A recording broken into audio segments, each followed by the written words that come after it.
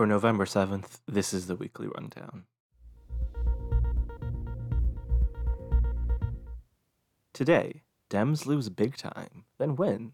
A volcanic eruption, COVID retirees, chocolate chip scones, and reader mailbag.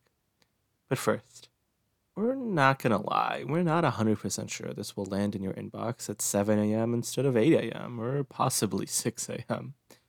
We've been on this earth for more than 80 years, collectively, though we do write like a grumpy 80-year-old man at times, and we still have no idea how daylight saving time works. So, we guess the point of this is just to say, we hope you enjoy, regardless of what time it is or should be.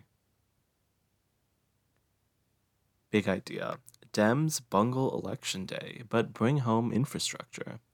Dems failed miserably in off-year elections on Tuesday, losing the Virginia governor's race, barely holding on to the New Jersey governorship, and losing dozens of local races across solidly blue areas.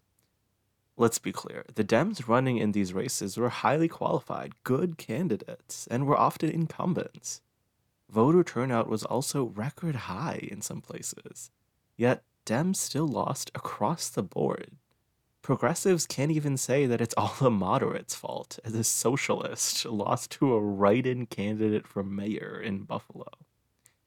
What caused the losses? Well, Joe's approval ratings are in the dumps. Dems have spent literally months arguing about an infrastructure bill and a climate policy bill. The economy is good, but not great, with rising inflation. The pandemic stubbornly continues to impact people's daily lives, which definitely hurts the Democrats' base enthusiasm.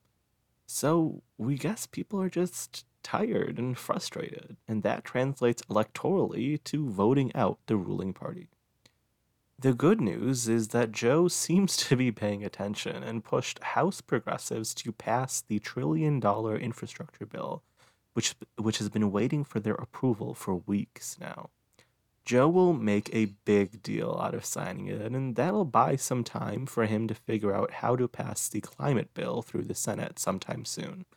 Who knows? Maybe America will remember why they elected a slightly senile, aviator wearing grandpa in time for midterms next year. This week's image is volcanic eruptions.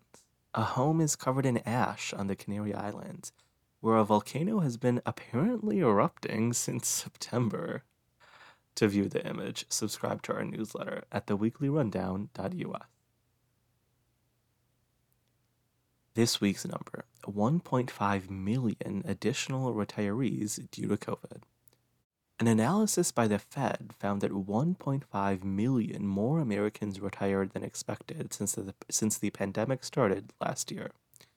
As we have previously talked about, this is contributing to a falling percentage of Americans actually working and contributing value to the economy.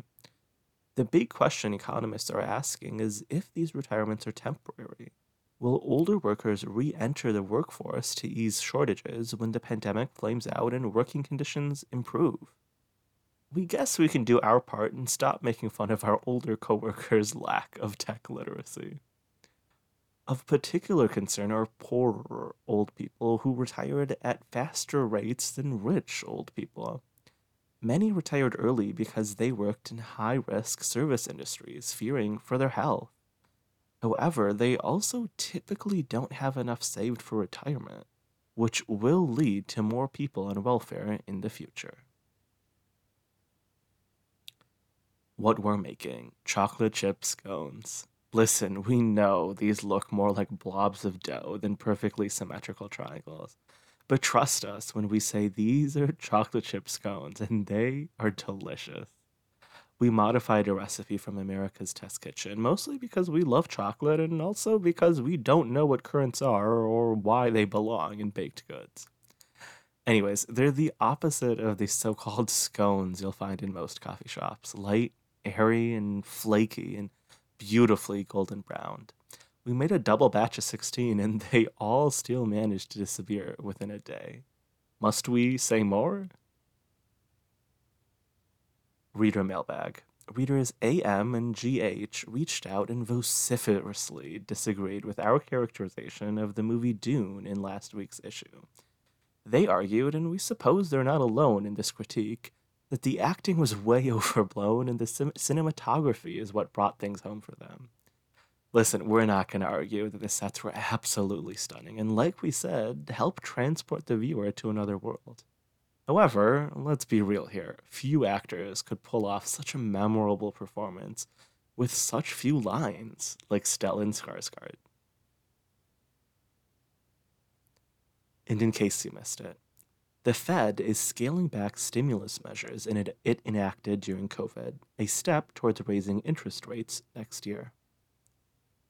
Detroit suburbs made electoral history, with Hamtramck being the first city in the US with an all-Muslim city council, and Muslims being elected mayors in Dearborn, Dearborn Heights, and Hamtramck. The Supreme Court ruled in favor of Maine's wide-reaching vaccine mandate, as Joe announced all employees at companies with more than 100 workers must be vaccinated or tested weekly by January.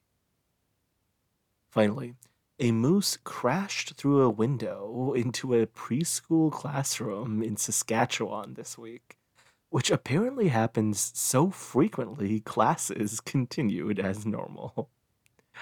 That's the weekly rundown, produced by Ahmed, Yunus, and Faisal. Send us your feedback and questions, and subscribe at theweeklyrundown.us. Refer a friend and earn prizes by sharing the link in your email. Thanks for listening, and see you next week.